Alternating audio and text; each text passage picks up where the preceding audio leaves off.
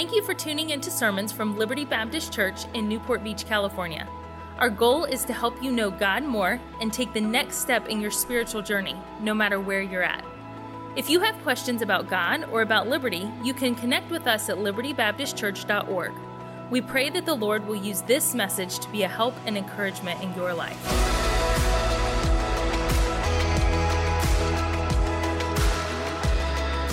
John 13, 14, 15, 16, and part of 17 covers the last week of Jesus' earthly life. Would you look at what your Bible says in John 13 and verse 1? In John 13 and verse 1, the Bible says, "Now before the feast of the Passover," we understand that the Passover was that celebration of the deliverance of the Israelites out of Egypt. The Bible says that when I see the blood, I will pass over you. That is obviously a type of the Lord Jesus Christ. When Jesus saw John baptizing in the river Jordan, John said about his cousin, "Behold the Lamb of God, which taketh away the sins of the whole world." Jesus is with his disciples, and the Bible says Jesus knew that his hour was come that he should depart out of this world unto the Father. And so he is getting ready to leave his disciples. His departure is at hand. And the Bible says this, a beautiful description on how Jesus loves his disciples. The Bible says, having loved his own which were in the world, he loved them unto the end. Let me just parenthetically say right here that he loved them that were in the world. They were in the world, but they were not of this world.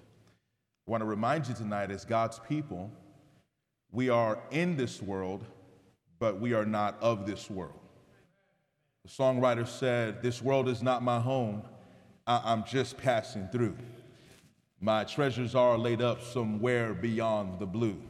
The angels beckon me from heaven's open doors, and I can't feel at home in this world anymore." The Bible says he loved his own. He does not speak of his creation, nor does he speak of his humanity in this passage, but rather he speaks of his own, his children. He speaks of his own even in this room tonight. I'm glad that Jesus loves us unto the end. He is obviously speaking unto the end of his life, for he knew that in just a few short days he would be crucified and the wrath of God would abide upon him, and he would pay the penalty and price for the sins of all humanity. He loved them unto the end of his own life. He loved them unto the end of their life, but that is not what he's speaking about here. He loves them until the end of the world and even forevermore. And I'm thankful tonight that Jesus loves me. You say, how do you know that Jesus loves you? Because the Bible tells me so. I'm glad that the Bible says, "For God so loved the world that he gave his only begotten Son, that whosoever believeth in him should not perish, but have everlasting life." The Bible says in Romans chapter 5 and verse 8, "But God commendeth." That word commendeth just simply means showed. It's an open demonstration. God commendeth his love toward us in that while we were yet sinners, Christ died for us. Jesus is now going to have his last supper with his own. These are the disciples who he chosen to follow him, that they would be with Jesus. Some are fishermen. Of course, we have a physician there. We have a tax collector. We have a doubter, and so on the list goes. The Bible says that Jesus takes a bowl and a towel, and he begins to wash the disciples' feet. And he's trying to teach them a little bit about what the ministry really is. It's not about who's highest on the ladder. It's not corporate America. The ministry is the lower you go, the higher you are in God's economy. Here's what he's saying. He says, "A new commandment I give you, that you shall love one another, even as I have loved you." And by then, he's probably got John's foot in his hands, and he's washing John's feet. And you know how Peter is. Peter says, Lord, I don't want you to wash my feet. He thought he was probably, a little bit too good for that. Or he said, man, that double, the other side of pride, I don't want Jesus to touch my feet. And Jesus says, well, if I don't wash your feet, you'll have no part of my kingdom. And he says, man, wash my head, everything. I want to be in your kingdom, right? And the Bible says he's talking to him about washing feet. And after that, the Bible says in John 13 that they're sitting down and having a meal. And he says that the devil had entered into the heart of Judas, and one of them would betray Jesus. And of course, they didn't know who it was, right? And but Jesus knew.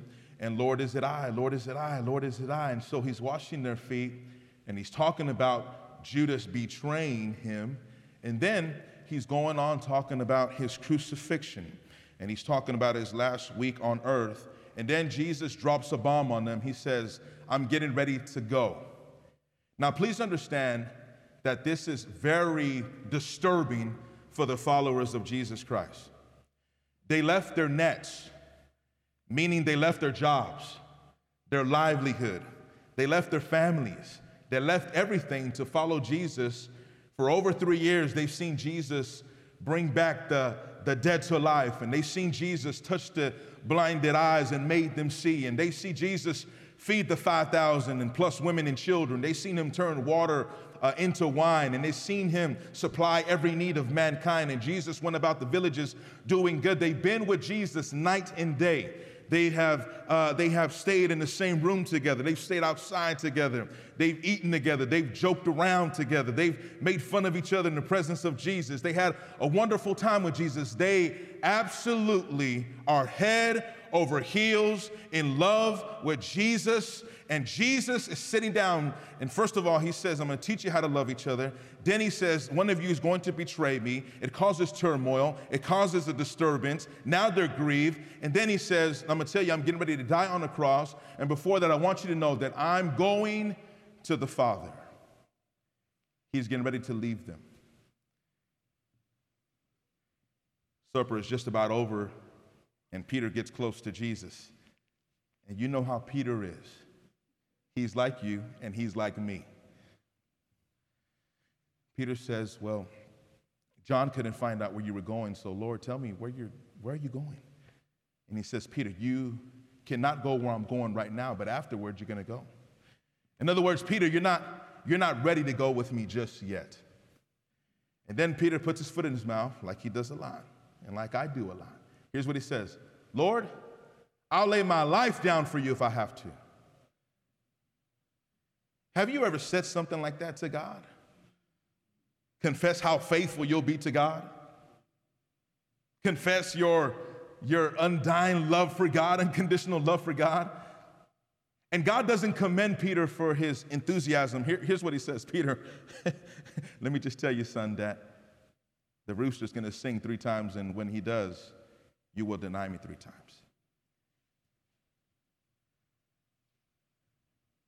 One of you is going to betray me. I'm going to the cross. You're going to deny me. This is sad news for his disciples. Then he gives them a precept. Verse 1. I know that you understand that I'm getting ready to leave unto the Father. I know that you understand that one of you will betray me and one of you will deny me. That's terrible news. But here's what I want you to understand. In the midst of terrible news, in the middle of tribulation, in the middle, Jeremy, of doubt, in the middle of your fear, here's what I want you to understand. Look at verse number 1. Let's read it together, please. John 14 and verse number 1. Ready? Begin. Let not your heart be troubled. That word troubled has a meaning of being stirred. If you remember when the angel went down to the pool of Bethesda, the Bible says that the angel troubled the waters. In other words, he stirred the waters. And is that not tonight where some of us find ourselves tonight? We find ourselves stirred and troubled. Jesus says, do not find yourself in a place where you can be stirred or troubled. Jesus says this, ye believe in God, believe also in me. When I read it in Spanish, here is how it reads. It says, you have believed in God, so now believe in me. In other words, you have believed in God. Now I want you to continue to believe in God, and I want you to continue to believe in me. And here it is right now, right? There's turmoil, there's political corruption. There may be tonight health issues in your life. There may be questions. There may be financial trouble. You may have car trouble. Kids may be out of control. Your schedule may be out of control. And our credit ratings are terrible, right? Can I get a witness right there? And sometimes we find ourselves in troubled waters. But Jesus tonight says, let not your heart be troubled. That's what he says tonight. A.W. Tozer called heaven the long tomorrow. Here's what he said. I want to remind the church about looking to the long tomorrow. He said, many days feel like they never end. You wake up with a headache. The car doesn't start. Your boss is grumpy. Your lunch is cold. Traffic is bad. The kids are out of control. Bedtime can't come soon enough. On those days, those never-ending days, we need to remember that there is only one day that will never end, and that's a good day. He says, I want you to remember, don't let your heart be troubled. Don't let your heart be troubled. Next, he says, the prepared place. Look at verse number 2. Verse number 2, he says, in my Father's house are many mansions. And if it were not so, I would have told you, I go to prepare a place for you. Please understand that he's saying, because it's his Father's house, that means he's returning home. He's the son saying, I'm getting ready to go back home, okay? And so in my Father's house, or in my home, there are many mansions. And what this means is that there are many dwelling places. That's what he's saying. There is enough room for all of his children, okay? My Father's house is big enough to house all of his children. And man, I had an opportunity not too long ago to go to a 5-star hotel. How many of you have been to a 5-star hotel? Raise your hand. All right. I'll give you a 4-star, 3-star. You've been at least to Motel 6. Can I get an amen right there? Have you been to the Easy 8? All right, good. You've been to that kind of hotel. And man, when you go to a 5-star hotel, you pull up and they got valet parking. And of course, the attendant comes out and they got these cold beverages, right? And then they usher you to your room, and you walk into your room and there's remote controls to open the curtains. And of course, you're on the top floor, so you got a beautiful view and an ocean view, right? And then you got a jacuzzi, and then they got all kinds of everything is remote controlled in the room. The lights are dimming low, right? And of course, I'm with the wifey. Can I get an amen? Praise God. It's romantic. There's roses. They got cheesecakes. They got chocolate-covered strawberries. They got wine. No, I'm just kidding. No wine. I'm just kidding. It's a 5-star hotel, man. It's beautiful, man. Everything is up to date. It's modernly decorated, and it's beautiful. It's a 5-star hotel. You stay there for an amount of time, and then what happens? Then you got to do what? Check out. Reality sets in like, man, I'm going to miss that bed, bro. I'm going to miss that jacuzzi, that pina colada that they brought to my room. Can I get an amen right there, right? Virgin pina colada, okay? You don't want to check out. Can I tell us something right now? Checking out here is checking in up there. When we check in up there, there will never be a checkout. Right here, it's temporal. Right here, we suffer just for a little while. Right here, there's aches and pains, sicknesses, misunderstandings, cursing, feuding, frustrations, because this is a temporal house. But when we check out here, we're checking in up there. C.S. Lewis calls this the inconsolable longing. He says, there have been times when I think we do not desire heaven, but more often I find myself wondering whether in our heart of hearts we have desired anything else. It is the secret signature of each soul the incommunicable and unappeasable want, the thing we desired before we met our wives, made our friends, or chose our work, which we shall still desire on our deathbeds, when the mind can no longer know who the wife is, friend, or work. Can I say tonight that God has a prepared place for a prepared people? God has a prepared place for a prepared people. If you have someone coming over to stay in your house, you don't just have a room and stick them in there, okay? Normal people don't do that. Let me say that online. Normal people don't do that. For all the tour leaders and the tour groups, okay? Normal people don't do that. If you have hospitality, you go in and you replace the sheets in the bedroom. Crisp linen. You get a Yankee, is it Yankee Doodle or is it just Yankee Candle?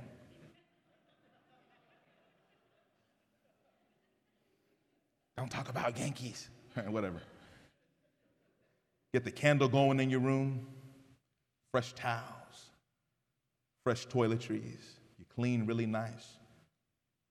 You make a great meal because you got somebody coming over to stay with you. Jesus did not abandon his disciples. Jesus says, I'm going to prepare a place for you. You say, how beautiful must that place be? I don't know. The Bible says, eye hath not seen, nor ear heard, nor entered into the heart of man the things which God has prepared for those who love him. But I do know this, that in the beginning, God the Father, God the Son, and God the Holy Spirit created the world in 6 days, and on the seventh day rested, not because they needed to rest, but to leave us an example.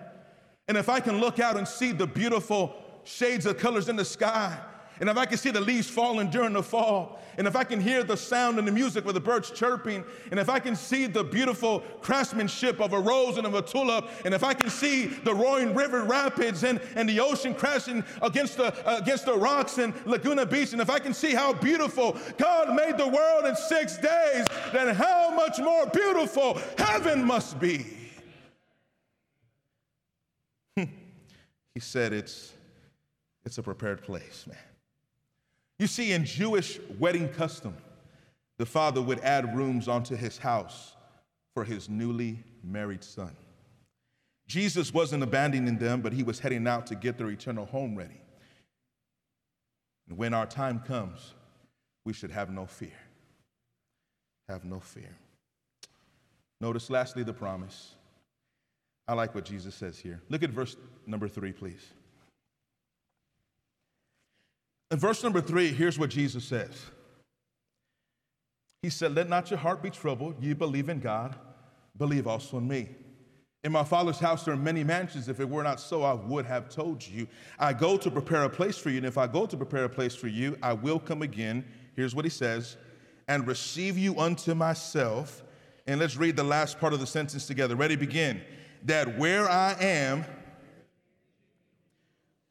there you may be also. May I just say tonight that God always keeps his promises. He said he's coming again. He said he's coming again. This is known as the rapture, right? This is the time when Jesus will come back to earth to take his children before he starts his millennial reign down here on earth. Now, would you look at a couple verses with me tonight? Just have a quick Bible study. Go to 1 Thessalonians chapter number 4 and verses 16 through 18. 1 Thessalonians chapter number 4 and verses 16 through 18. Here's this promise. I will come again. I will come again. 1 Thessalonians chapter number 4 and verses 16 through 18. Now, the Bible says in 1 Thessalonians chapter 4 and verse number 16, here's what he says. For the Lord himself shall descend from heaven with a shout and with the voice of the archangel and with the trump of God, and the dead in Christ shall rise first. Verse 17, Then we which are alive and remain shall be caught up together with him in the clouds to meet the Lord in the air, and so shall we ever be with the Lord. Verse number 18, wherefore comfort one another with these words. The Bible says that Christ shall come again in the clouds, and we which are alive and remain shall be ever with the Lord. And he says, comfort one another with these words. Don't let your heart be troubled. Don't let your heart be troubled. Right now you're going to have temporal pain, but understand that eternal in the heaven waits a healthy, glorified body. Do not be troubled about these things. I have this thing under control. Would you please turn to Acts chapter number 1. Acts chapter number 1, verses 8 through 11. In Acts chapter number 1, we see the final words of our Savior, Jesus Christ. In verse number 8, the Bible says, but ye shall receive power. After that, the Holy Ghost is come upon you, and ye shall be witnesses unto me, both in Jerusalem, in Judea, and all of Samaria, and into the uttermost parts of the earth. Verse number 9 of Acts chapter 1, verse 9, let's read it together. Ready, begin. And when he had spoken these things, while they beheld, he was taken up, and a cloud received him out of their sight. Verse 10, let's read it together. And while they looked steadfastly toward heaven as he went up, behold, two men stood by them in white apparel. And listen to what he says here, church. Listen to this. Which also said, ye men of Galilee, why stand ye gazing up into heaven? This same Jesus. Let's say these three words together. Ready, begin. This same Jesus, which is taken up from you into heaven, shall so come in like manner as ye have seen him go into heaven. And so he promises, I will come again. The same Jesus who walked the streets of Galilee, the shores of Galilee and the streets of Nazareth, the same Jesus who occupied himself doing good, and the Bible says that he would declare himself to be God by his words, but the Father would put his stamp of approval on him by his works, and the Bible says that I and the Father am one, and so Jesus is God, and God is Jesus. That same Jesus who went into heaven to the clouds will in same manner come back for his own. You see, it is not necessarily about a path, but it is about a person. Look what the Bible says in John chapter 14 and verse number 4 through 6. John 14 verses 4 through 6. Here's what he says. And whither I go, you know, and the way ye know. Thomas saith unto him, Lord, we know not whither thou goest, and how can we know the way? And so Thomas is confused. he doesn't understand what Jesus is saying. And I'm not trying to downplay Brother Thomas, because quite frankly, there's a lot of things that I don't understand about God. There's a lot of things that I do not understand about God. But I'm like the blind man who said, I don't even know what's going on right here, whether he sinned, I sinned. All I know is that I was blind, and now I what, church? Now I see, right? And so right here, Thomas is confused. He's literally thinking that he's got to find a path. He's like, what, Jesus, what do you mean? And the way we know, and where you're going. We don't even know where you're going, and we don't know the way. What are you talking about? We have no idea. And then Jesus says this. Jesus said unto him, I am the way, the truth, and the life. No man cometh unto the Father but by me.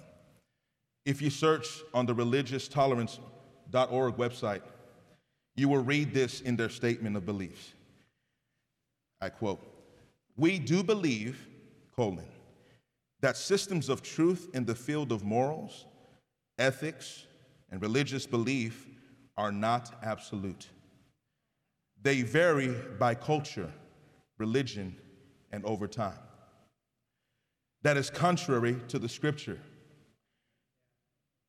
He who is absolute will never be obsolete. Jesus did not say, I am a way to God. Jesus emphatically used the article, the. I am the way to God. I am the truth. I am the life. In John chapter 1, verses 3-4, here's what he says. All things were made by him, and without him was not anything made that was made. In him was life, and the life was the light of men. In John chapter 4, verses 13-14, he says, Jesus answered and said unto her, whosoever drinketh of this water shall thirst again, but whosoever drinketh of the water that I shall give him shall never thirst. But the water that I shall give unto him shall be a well of water springing up into everlasting life. In John chapter 5, verses 24, the Bible says, verily, verily, I say unto you, he that heareth my word and believeth on him that sent me hath everlasting life, and shall come not into condemnation, but is passed from death unto life. And in John 11:25, Jesus said unto her, I am the resurrection and the life. He that believeth in me, though he were dead, yet shall he live. And Jesus is the exclusive way to God. The fact of the matter is that all roads may lead to Rome. I don't know, I've never tried it, and I never will try it. But I'm going to tell you tonight, church family, and if you're here under the sound of my voice, and if you're lost tonight, I'm telling you with all of my heart and conviction from the scripture that you will not go to God by way of Mormonism. You will not get to God by way of Buddhism. You will not get to God by way of Joseph Smith. You will not get to God by way of Charles Russell, Taz Russell. You will not get to God through Mary Baker Eddy, the founder of Christian Scientology. Hey, there is only one way to get to God, and that is through a personal invitation through the Son, the Savior, the Lord Jesus Christ. He is the way. You say, why would he tell them this? This is why he's going to tell them.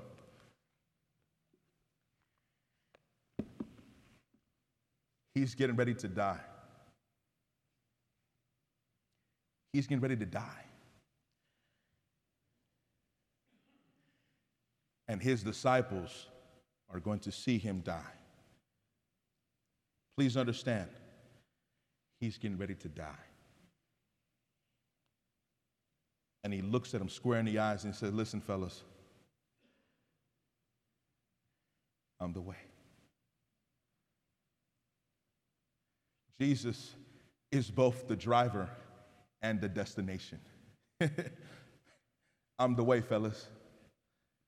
I'm the truth. I'm the life. Just a few short days, you're getting ready to see the Son of Man delivered into the hands of sinners. When you see the nails driven into my hands, don't you forget Peter, John, James, Matthew, Philip, don't you forget that I'm the life. When you see them put a crown of thorns upon my head, don't you forget that I'm the way. When you see them spit upon the Son of God, when you see them buffet the Son of God, when you see them pluck my beard, when you see them scourge me, when you see them gamble over my garments, all men forsook him. All we like sheep have gone astray. When you see the wrath of God poured out on the Son of Man, and you have that doubt, and your heart is troubled, and there's fear, and there's a level of trepidation, and you begin to doubt, and you begin to worry, I want you to understand that the Son of Man will be buried in a borrowed tomb, but on the third day, God raised Jesus from the dead, and I'll ascend to my Father, and I'm at the right-hand throne of the Father. Let not your heart be troubled. Don't you fear. Don't you worry. Don't you let anxiety overcome your soul. And tonight, people of God, I want to tell you that the words that Jesus told his disciples his final week of life are very relevant to us tonight. Don't worry about a thing, because every little thing is going to be all right. If you belong to Jesus, if you're called by his name, your name is written down in the Lamb's book of life. Everything's going to be all right. And one day, when we're on our deathbed and we check out of this world, absent from the body, present with the Lord, praise God, Jesus, the Lamb of God, which taketh away the sins of the whole world. Praise his name.